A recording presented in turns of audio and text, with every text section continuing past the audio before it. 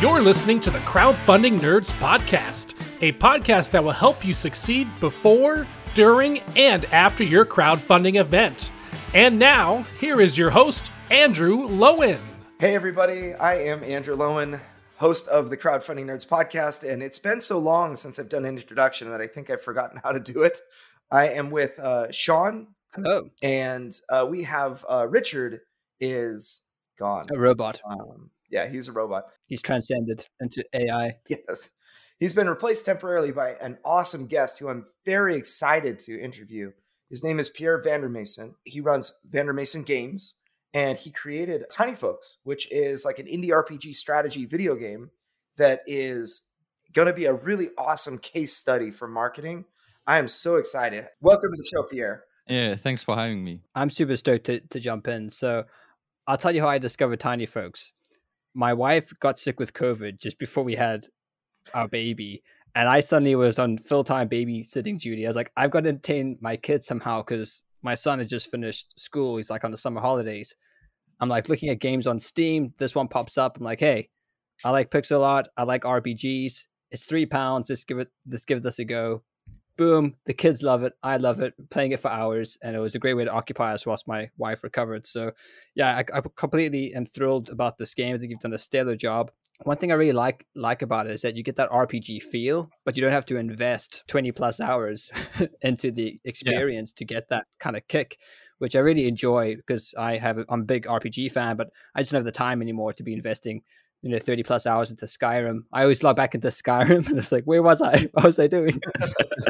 I almost feel like lots of people are going to copy the sort of like short game format for video games because it feels very much like a tabletop experience where you kind of set up the game, you have one playthrough, you finish the game and you put it away, but you can come back to it and keep on playing it with it and getting a different experience each time you approach the game. And it doesn't have this massive time commitment. So I'm really excited to see what you come up with next. And I do think you've kind of struck into a gold mine here where I think there's lots of room to expand on the genre. That mainly was a big emphasis right from the start. The way that I marketed the game right from the get-go was to frame it as a light dungeon, like Darkest Dungeon, but way easier, way simpler and all kinds of less deep in different experiences and how you have to be tactical to play the game and play it well, make it the game more accessible. I feel like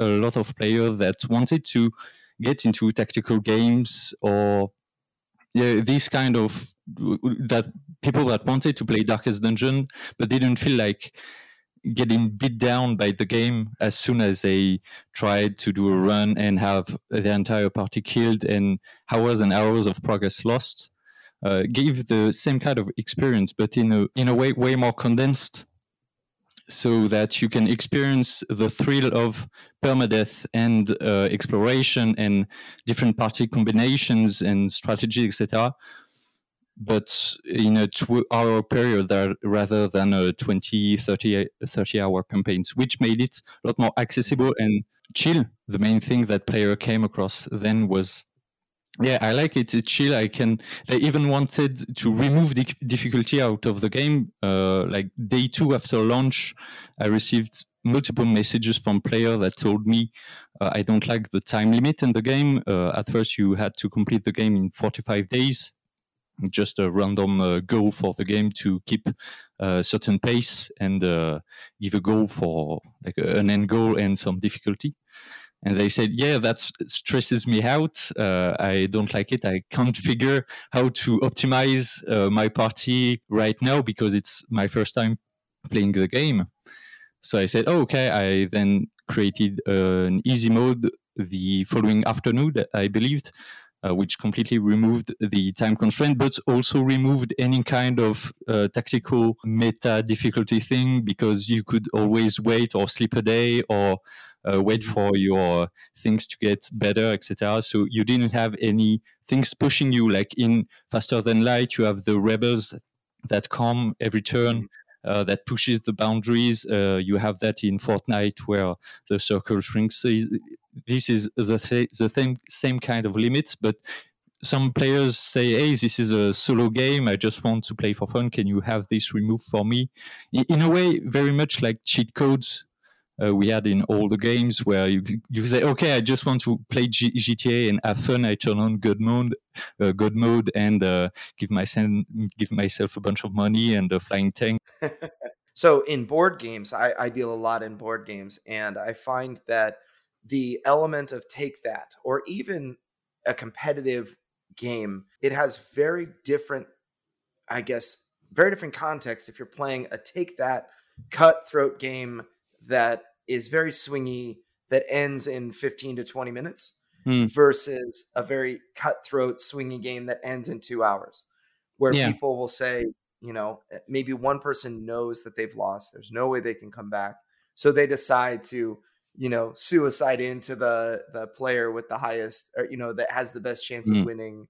That type of thing just always leaves people, unless you love those types of games, always leaves people just feeling like, man, I just wish I had 2 hours of my life back, and yeah, exactly. It can be much the same with roguelike, permadeath games.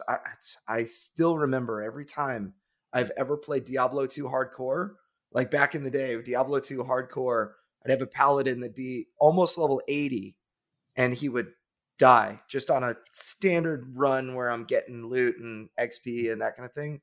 No friends in the game to help me. He would die. I would lose everything. And it was just, I would quit Diablo for like a month before I'd finally get the courage to play again. It was rough, but that's when I had more time. And so now, as a 37-year-old adult, it's like, there's no way I'd play hardcore. Yeah. In a way, if I had to really pinpoint two or three pillars for the game, and you've said one previously, it's only three or four bucks, which is a massive price incitation and value, because the gameplay I put into the game, when I was developing the game, other game developers and indie developers also working on their games told me it's way too cheap. You can't make any money out of this.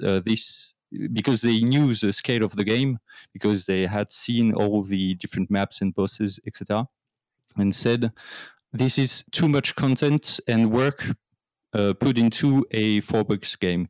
But I really bet on the way that I wanted people to come across the game and say, okay, it's only $4, I can afford it, even if it's bad, it's not a really big loss economics wise.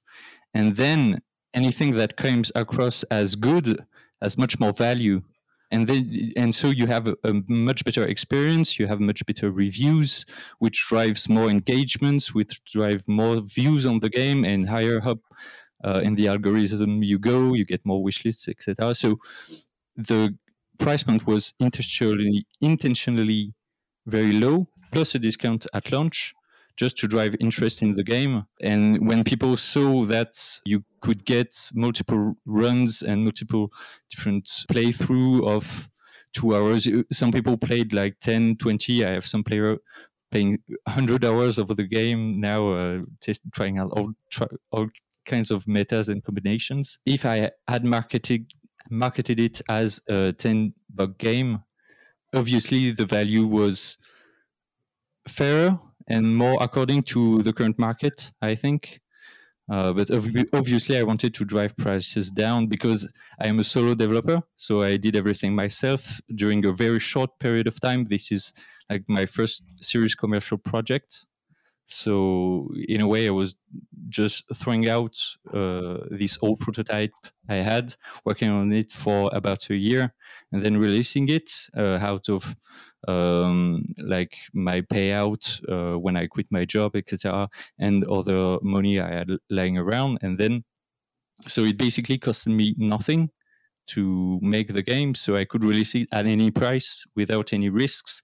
So as a first game, if I want to get my name out there, making it cheaper, so just so I can make the ratio price value higher, was just the best call for me in the end. It's very clever. It's very Kickstarter and Steam work very similar, the algorithm. And this is why you see on Kickstarter, people have almost like artificially low fund goals. The goal is to fund quickly and fund fast and get lots of explosion on their project so that the algorithm will then push it out. And that's exactly what you did by having that lower price point, because as you said, it completely cuts off that objection.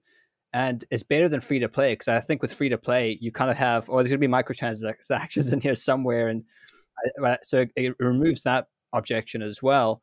And what it really did is that it creates a desire for DLC because it's so short and you want more content. It's like, oh, well, I'd happily pay for another part of the map where there's like a different whatever and a different story. I think people would easily throw $10 at that. So you've created a entry point into other expansions of the game. And even listening to the fans of the project giving feedback saying they wanted an easier mode, I think that has an advantage because it allows people to experiment. I actually played it because I was playing it with kids. So I was like, I'm playing this on easy mode. And it gave us as a family an experience to sort of play and test and see what this is about. But then when we played it the second time, we did hardcore mode and failed miserably, but at least we tried.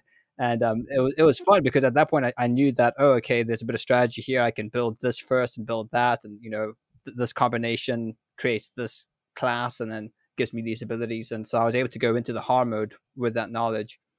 And then when fans see you listening to them and implementing those changes, it just makes them more pumped about the project.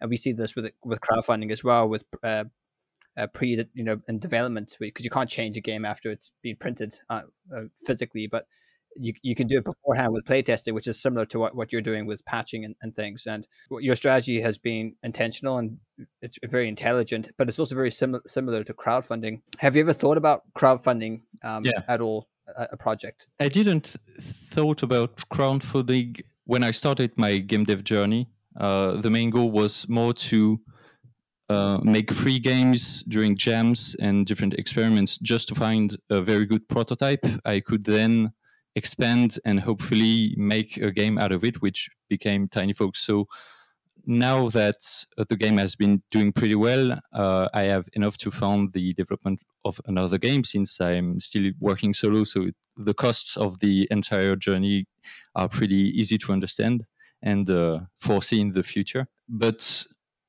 one way I see crowdfunding as a very big advantage, and I see game jams and jam games, etc., as the same benefit.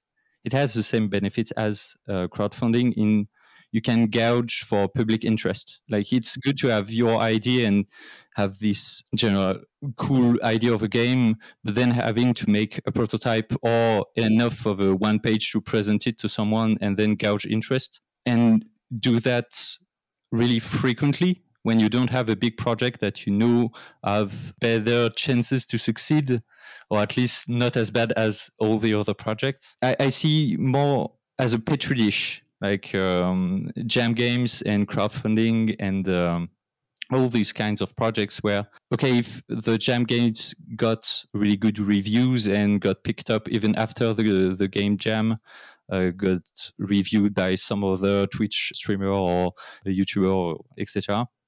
And I don't know for crowdfunding, since I didn't do any crowdfunding myself, but I feel it's the same. You got people and reviewers talking about the different crowdfunding and promising ones, etc., or maybe playing demos of different board games that are released, or trying papercraft versions, or reading the rules, discussing about different lore aspects. I don't know, like, talking about your game in general. It's the perfect case to see what sticks, throwing different ideas at the community and see what sticks, and then figure out, okay, this is a really promising project. This didn't gain much interest, even if I thought it was a really cool idea, etc.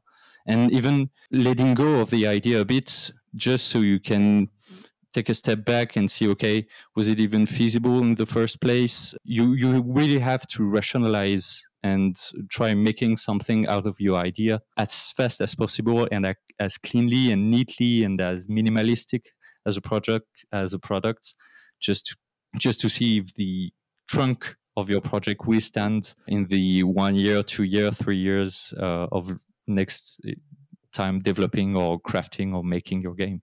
Yeah, that's the tough part. It's such a commitment to actually bring a project to fruition that, it just makes so much sense what you had said. In essence, you're gaining a bearing on if this investment of time is going to be worthwhile. And I find in my own game design journey, I released a game called, or I'm in the process of releasing a game called Deliverance. I've had many other ideas come up in the meantime, things that have made me excited, things that I wanted to switch and, just put Deliverance on the shelf for a little bit and work on this other thing. But it's the game that everybody wanted. It's the game that everybody was excited for. And, I really had to shelve all of the other ideas and just say, this is the one that I'm going to make a reality. And I think that a lot of people run into trouble where they get every project 20% completed. Do you have that tendency to want to work on something, flesh out an idea? I think I was like this when I was doing mostly, when I started, I was doing development on Unity for VR training for work safety, etc., using like VR bulldozers or cranes, etc. So that kind of stuff. So basic, serious game, Unity development. And at the time, I was prototyping, trying the tools, etc. And what really started the seriousness of my personal projects, so the games I was making solo, was jams. Having that constraint of you have 1 week or 2 days or 48 hours, 72 hours or 1 month to make a game, ship it, and have people play it. This is the kind of focus, because when you're doing a jam, you start with a 48-hour game jam, or you could say different writing events. You can transpose this out of game development if you want. Like, you can have novel writing contests or events, for example, or all kinds of different ideas, art collaborations or art challenges. But having that constraint where you have this project and starting with a very short constraint in time, starting with a very simple piece in 48 hours, a simple game in 48 hours or 1 week, etc. When you know how to use the tools, rather than just starting a game jam when you don't know any game development, which can be completely overwhelming to do something in 48 hours when you don't know how to make basically anything with the tools you have at your disposal. When you have spent some time working consistently, developing your skills on the different tools, then in 48 hours, it's more of okay, how can I focus and distill the different ideas, and how can I finish a game? And that's the most important part, is finishing something, even if it's free, even if it's small, even if you release it, but you have to finish. And once you finish once and you get good reviews and good feedback on the thing you just made, it was the instant drive to make more, continue, and have that focus kind of mentality where you don't think about other projects for 48 hours. And then you start not doing any more project for a week and then a month. And then at one point you say, okay, now is the big time. I want to focus on a game for 6 months. And I do agree, it's hard. You have other ideas and small project that you want to procrastinate, basically, or just see if it even works. But then I tend to run into a more of a sunken cost fallacy, where, okay, can I really just drop what I've been communicating and developing and crafting for the past 3, 4, 5, 6, 7 months right now just to try out this new idea? No, now that I have a project that I'm confident into, like you have to be confident in your project to minimize the chances of dropping it. And the best way to be confident in your projects is to have tested it previously with crowdfunding or prototyping or community gouging, like we said before. You're talking about building a community of people that can give you feedback and that are kind of invested in the success of your project because they care about it. Number one, where do you find the most effective method of actually talking to your people? Your people, where do you talk to them? And what do they care about? Like, what are the sorts of things that get them really excited? And the game had a life cycle which was pretty bizarre. The game has been out for 3 months now, but it started a year ago. Like the very first pixels were put a year ago.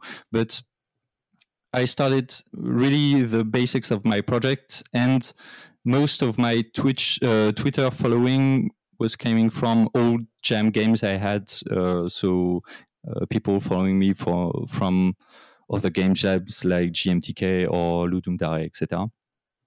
So this was my very, very small international following, which I crafted for 2 years basically during the pandemic, really with releasing tons and tons of jam games. So they were invested in the art I was showing on Twitter. So that's really what drove me to continue working and improving in pixel art, because I hadn't done any pixel art before starting working on TinyFox. So the very first pixel I made and then uploaded them on Twitter. And then I did the very first class spreadsheet. So a very nerdy and one frame, you get it all and you have all kinds of details kind of post, which blew up. Like I only had 10 followers on Twitter at the time, and the post got 2,000 likes. So the algorithm, spreadsheets for nerds with pixel art. Have fun, guys. And that really kept me continuing working on the Twitter when I was alone. And then I moved houses and started working on Twitch regularly for a French audience, because obviously I'm French, and working on the game, trying to speak English at the meantime when you're trying to debug some code, etc. It's just not feasible. So during development, most of the active community I was speaking with and getting feedback from was my Twitch audience. When I was developing the game, there are small game dev niches and pixel art niches in the French community. So yeah, just hanging around on other people's streams as well, just to know the community and be a friendly guy, and get some tips also from other game devs and other pixel artists.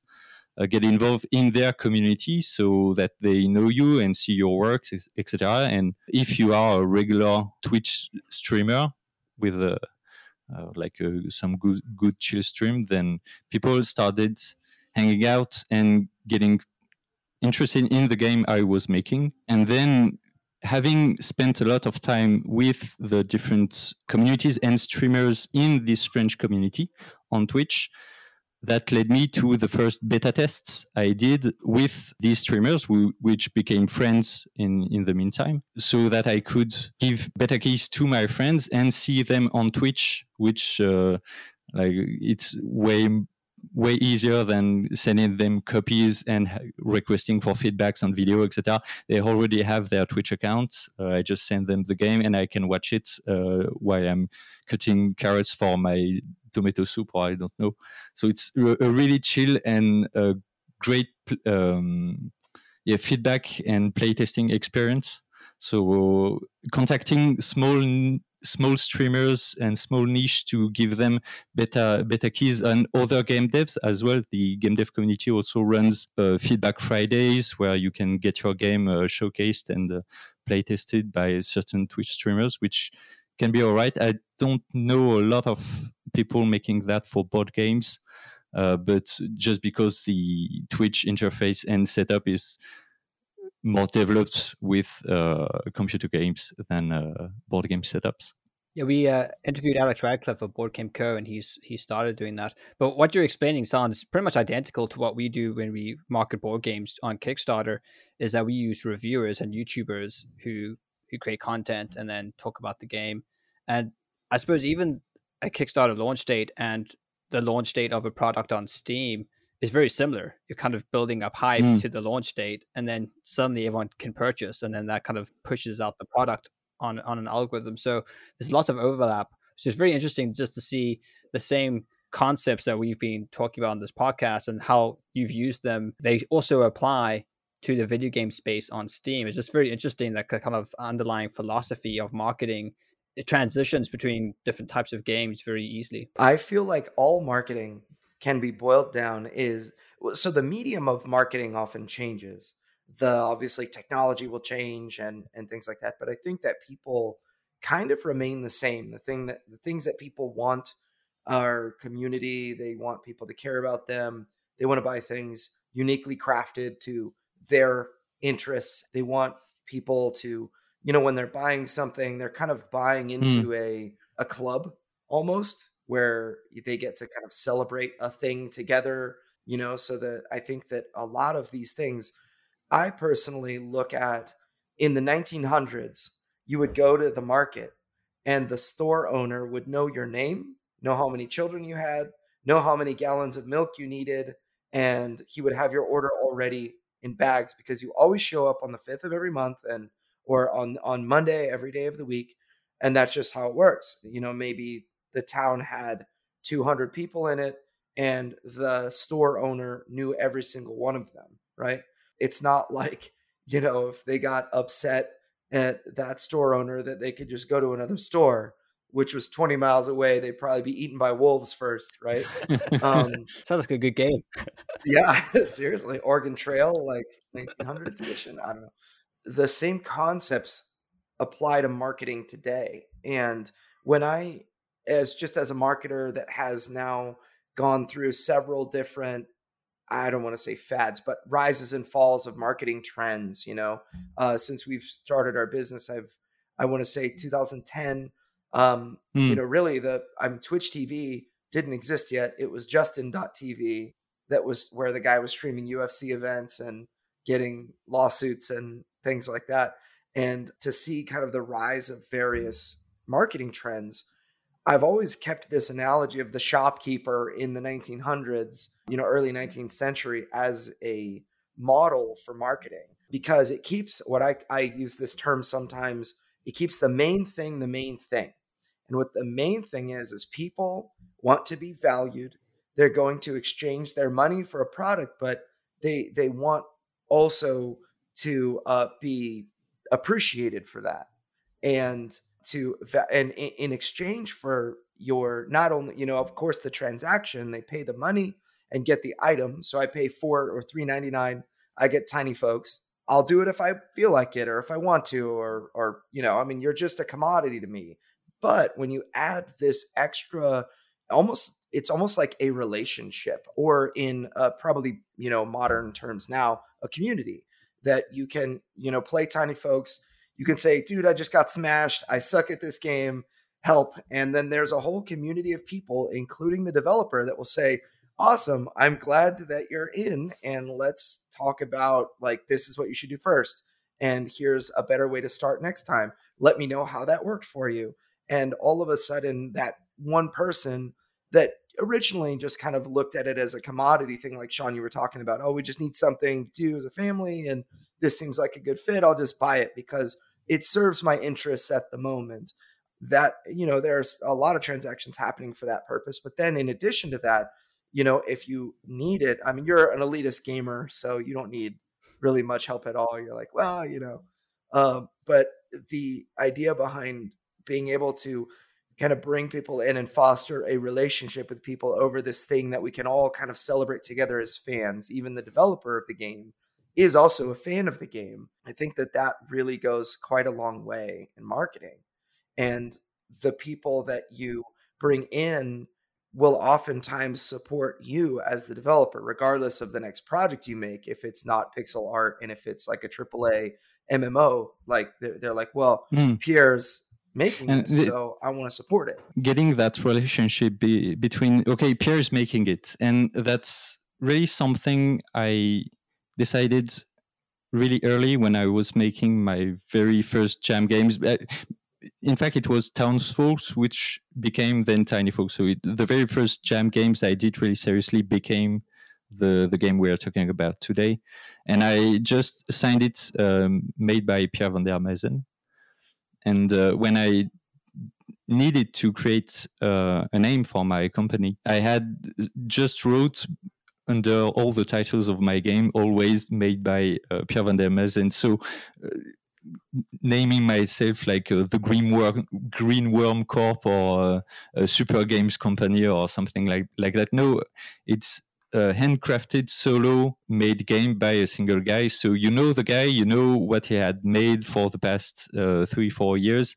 And when I look back at, I'm not that old, like I'm 26. So when I was looking at the internet when I was 12, 13, I saw French artists which were comic book artists or early Flash interactive weirdness on the internet. And it was just one guy with his blog web page, etc., with all kinds of different interactive things and games and stuff, all made by this person. And okay, I look back 3 months later, oh, there's another game, another cool thing I can play, and you keep going back even today, like 7-10 years later. Oh, has this comic book artist done anything similar today? Because the name, he hasn't changed. I won't change my name for another 100 years maybe. So that's really branding. In the end, it's branding. So the guy, the kind of games I like to make, and if that's the kind of game you like, then you can subscribe mentally to this person and form a relationship. As you said, it's like knowing a good cheese maker or a good brewer or so just someone who had really good peaches. It's the same kind of ancient craft, as you'd say. Yeah, it's like champagne. The difference between the game industry and the game craftsmanship, just so that you can attribute an IKEA spoon to a machine somewhere that made the game, or an handcrafted spoon from your local woodworker. I recently, for example, just to give some free publicity, to a game I loved, Delve from Blackwell Games, which is a tiny tabletop game which gives it's a map drawing game where you draw cards, and it do all kinds of stuff. And when you get to that website, you see that it's handcrafted and all the products are in the same identity but don't seem gigantic enough to be industrialized. Like looking at Dwarf Fortress now, you can't imagine how something could have been made by only that tiny of a team, for example. But when you're starting Darkest Dungeon, it can be a solo project and it can be a craftsmanship, but you can keep working on the same spoon for 10 years and have the best handcrafted spoon with really golden details, etc. You're still a craftsman, but then getting into bigger waters, when you need to bring consultants on board and artists, and you have greater ambitions that any individual could have for any kind of project, then you become industry. So when do you decide to cross the border between, okay, I just want to live like a craftsman, or I want to create my own company and industry? And the decisions you will make will affect your branding, obviously. So how people are going to respond to your different projects. Obviously, if tomorrow I show a new trailer for a game I'm making and it's a 3D MMO RPG and my logo is in big in 3D, people are going to freak out, like what's happening? Could be a great publicity stunt, but or not at all. Which is really interesting because you have a company like Naughty Dog, right, who sort of carved their niche on PlayStation, creating sort of very cartoony stretch and pull animation style platformer games. Is that Earthworm Jim? Yeah. Naughty Dog? No, it's Crash Bandicoot. So Crash Bandicoot, okay, yep. And then on the PlayStation 2, you have the Jak series, the Jak games. But then when they went to the PlayStation 3, they sort of changed their, I suppose, style. They went for like hyper cinematic realistic. And because they were great game developers, they actually were able to do that quite well. But for myself, growing up with those games, I didn't transition because I was like, no, I want stretch and pull animation. This is the kind of games I want. So I could recognize those games were good games, but I didn't have the same experience I don't have the same relationship with their newer games than I did with their older games, because I grown to like that style. They changed their style, and I think, like myself, I'm sure many others didn't transition with them as they continued. I also got into more PC games as I got older, so kind of ditched the consoles, but that didn't help. PC Master Race. That's interesting, because when the day I finished Tiny Fox and released it, the next day I was saying, okay, I'm doing the next project, just to show off. I was on Twitch. Okay, I'm working on the next thing. And at first, I was really into making a first-person horror game, really minimalistic, because it was a craze at the time, and I had the small prototype I really liked. So, like, I worked a day or two on it, on this prototype, and then I see the sales of Tiny Fox that started to rack up, and the game started getting more and more visibility as different streamers and YouTubers played the game and released video about it.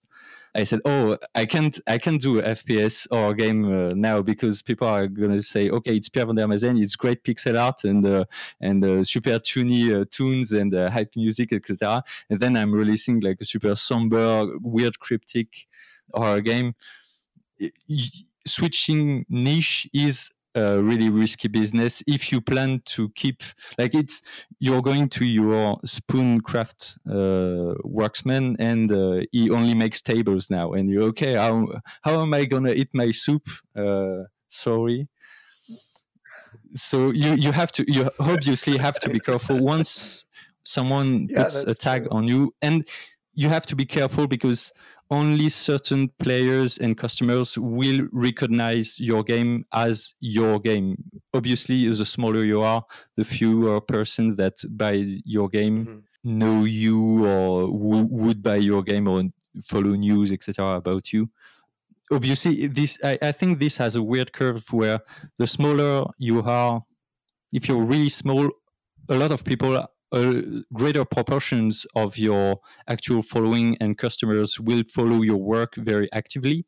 But then when you progress to 1,000 followers, 10,000 followers, 20,000 followers, very small proportions are really active, and the real bulk of your customers are people who saw your game, who like the idea, but who don't care of you as a developer or an individual. They only care about the product.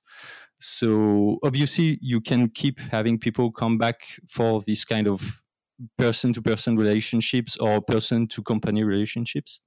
But for indie games, unless you had a really successful full title, which puts you on top of the collective imaginations, like Naughty Dog with Crash Bandicoot, or Hotline Miami, or Faster Than Light, or all those very, very big indie successes, you can only expect people to care about your game to a certain point, or at least care about your next game to a certain point.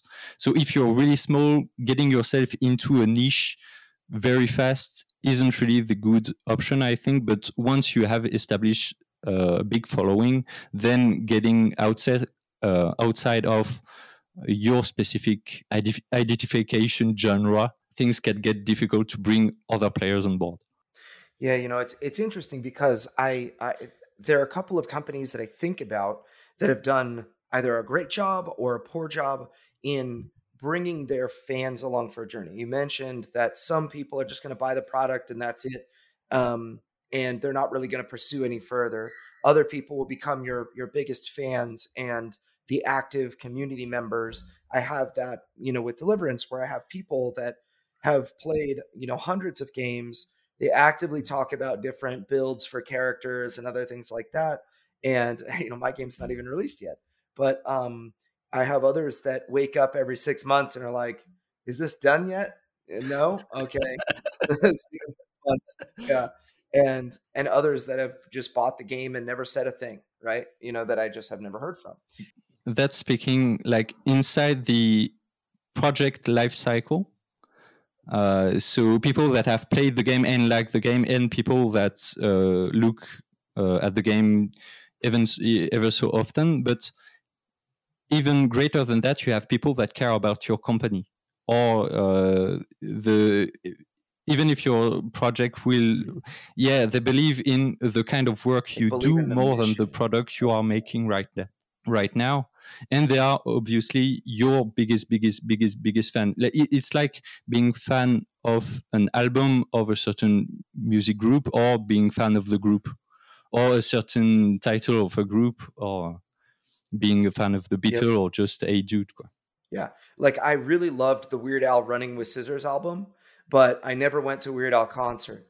But I don't think I've actually ever owned a Dragon Force album, but I've been to like every Dragon Force concert and every chance I get to stream anything Dragon Force or Lindsey Sterling or whatever. I'm all about that. Totally get what you're saying. Pierre, when it comes to marketing Tiny Folks on Steam, currently, what has been the greatest challenge in doing that? Or maybe phrasing that in a slightly different way, if you were to launch a second game, what would you do differently?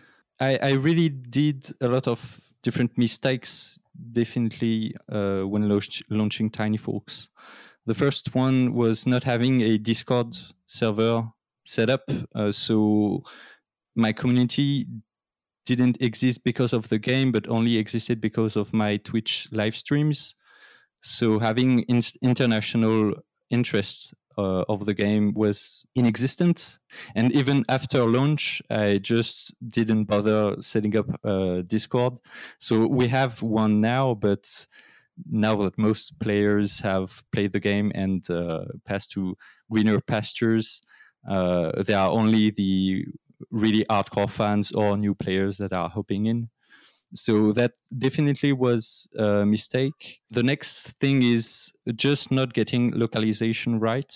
And in a way, it depended, because the translation for Spanish, German, and Italian was utter crap, and the English version had quite a lot of mistakes in it.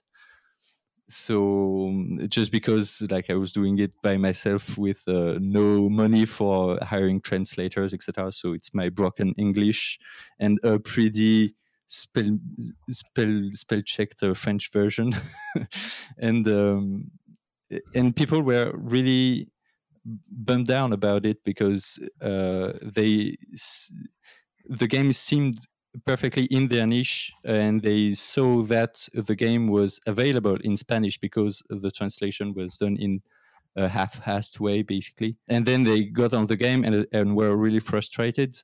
But in a way, that frustration also pushed some player to say, hey, the Spanish translation isn't that bad. There are some ways to improve it, and to offer some help. And mainly, I think, because I was alone as well, they felt more comfortable giving a hand to a single person than to a company. So that really helped. So yeah, getting translations and localization right is, or at least not claiming that you have the kind of languages. It's better to release with only a few languages than 20 broken ones. So that's definitely something I didn't do right.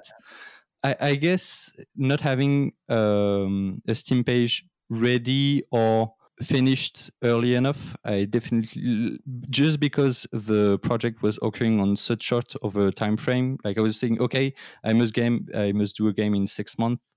So by the 4th month, I must have a Steam page ready with the company created, etc. So I have very little time to do proper setups, plus do the whole game on the side. Even if you think you won't succeed, releasing a game 1 month early can make a difference between having a good success and having a very good success.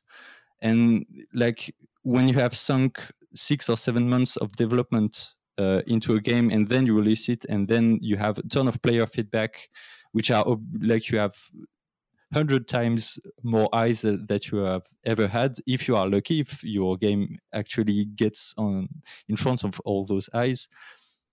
And what they see are just small bugs you could have fixed. Even if the game is really good, polish mistakes can get people out of the game, even feeling great about the game, but not wanting to see more of the game as it goes forward, just because they say, okay, then they'll fix a bunch of the bugs, and I guess that's it for a single developer. So getting a lot of playtests. Yes, amen to that. Because what I find is with a tabletop game, you have the physical prototype that you can't just, It's even harder, yeah. right. And so, if I'm playing with folks, so I actually use Tabletop Simulator to do rapid prototyping and make quick changes and ask feedback and that sort of thing. The thing that I hate more than anything is when I have a deadline for a convention, let's say, and I need to take Deliverance or whatever game to a convention for people to play test and whatnot. Let's just say I were to bring an old version. An old version was something that's fixed, but it's not reflected in the cards, let's say. It drives me nuts to get the feedback from every single playtesting group. Oh, you should really change this one thing. If you only change the one thing, it would be so much better. And then it's like, yeah, but it is changed. However, it wasn't reflected in the copy that you gave. So you gave me outdated feedback, which means that, the other problems that you may have noticed without that bug, I don't know about. And I just feel like it was such a waste for me to not have the most updated version possible, or to fix the most obvious bug so that they could then review without that problem. It really does require rapid attention to those problems, doesn't it? Iteration is obviously super, super important, and mostly in game design, most of all other art form, I think, just because you have so much interaction, so many different interaction baked into your system that you can't possibly QA all of them. It's just impossible. You can look at a painting and inspect it, and even if it's inspect it really thoroughly, you can get that done in 10 hours, like finite. But getting into a game and just trying out all the different possibilities and the different mindset that people have, it's just impossible. So having iteration, having up-to-date versions, and really the best you can show at that time, having builds ready or quick hotfix ready, the latest rule book for your board game. And most importantly, you can, once your project launch, if it has any of these imperfections, then you're done. You're not done, but it really undermines the quality of your game, even if you fix them post-launch. And this happens for all kinds of game. If you know that Cyberpunk 2077 get out at that time, and when it gets out, everybody is hyped about it, and it's broken, even if it's fixed 2 days later or 3 or 4 weeks later because it's a ton of bugs, then you should have released the game 4 weeks later. So, and that was really a mistake I did, where, okay, I had this arbitrary deadline for the game where I said, okay, I already sunk 7 months for the game. I need to ship it now or else I'll never ship it. What I should have done is, okay, at that point, you do an open beta.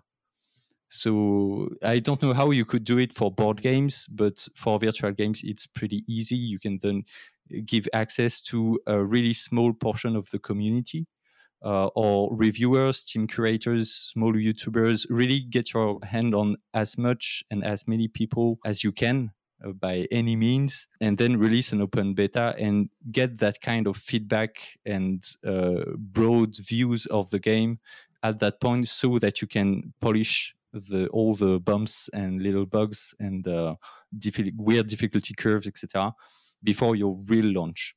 So you should launch 2 times, basically. Yeah, the way that for me this works in tabletop games is that so you build your game, you get it ready for Kickstarter, you make it look as interesting and fun as you possibly can on Kickstarter, and then after the Kickstarter is completed and the game is funded, you fine tune. Hopefully, you've done a bunch of playtesting up to that point, so the game looks polished and is good.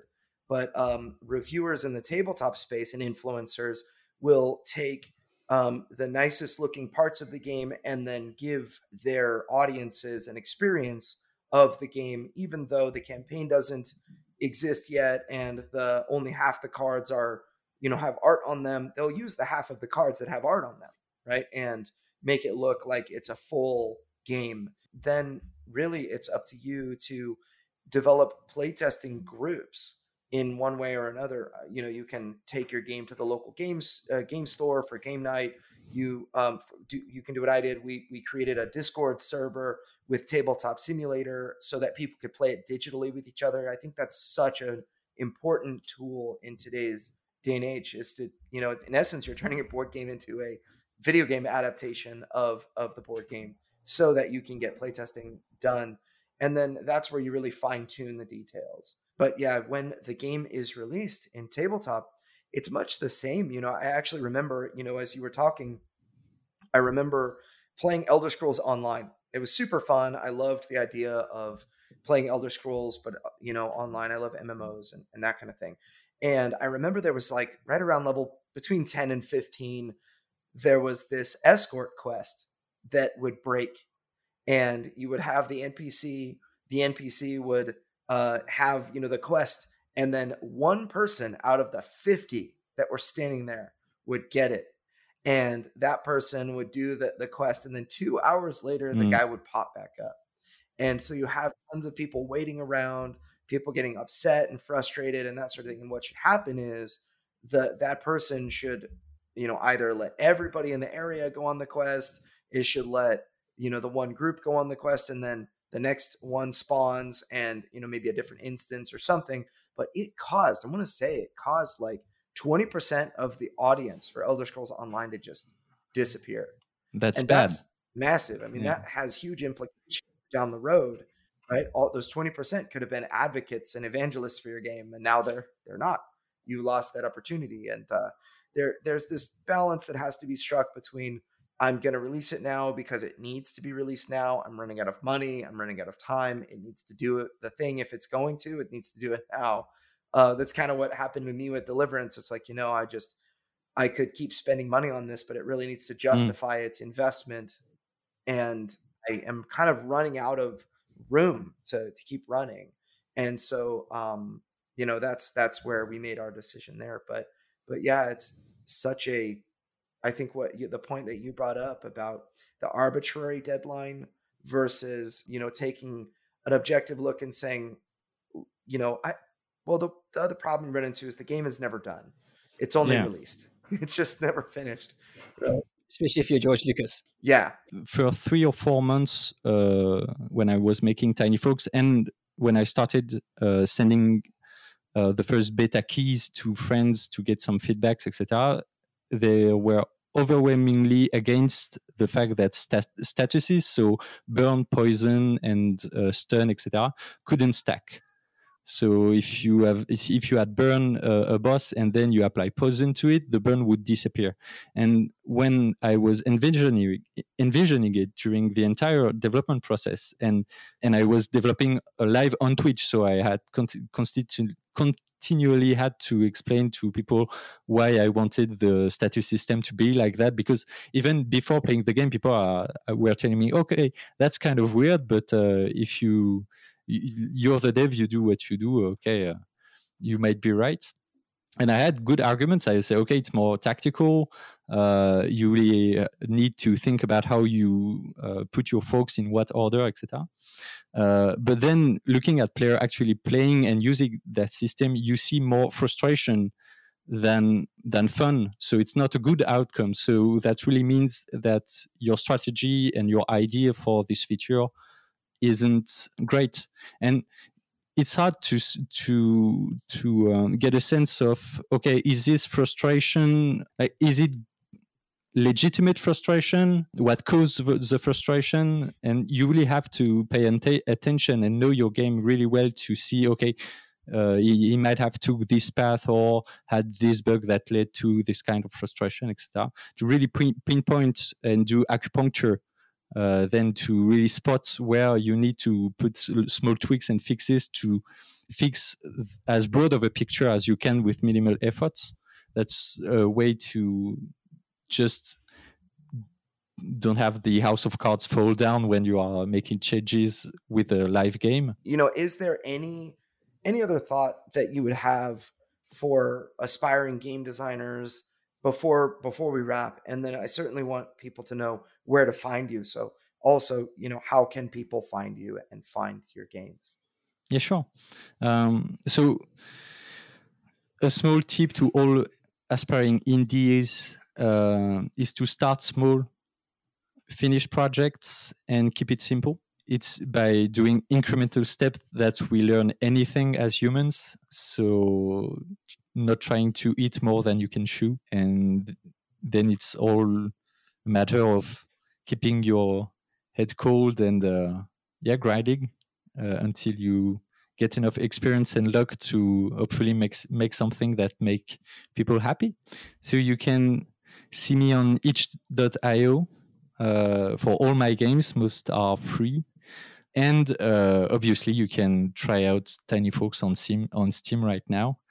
It's only $4, and people like it. So yeah, have a go. You have a lot of really positive reviews on Steam. I mean, it's very positive. It looks awesome. Super. Once again, I really do think the price has a lot to do with it. Again, what we're going to do is we're going to have Richard, who is missing from our podcast, but I'm going to call him from the ether, and he's going to send us out. Well, that's all the time we have for this week's episode of Crowdfunding Nerds. For more resources, articles, and to listen to past podcasts, please visit us at crowdfundingnerds.com. Thank you all again for listening to this week's episode, and we'll see you next week. Stay nerdy.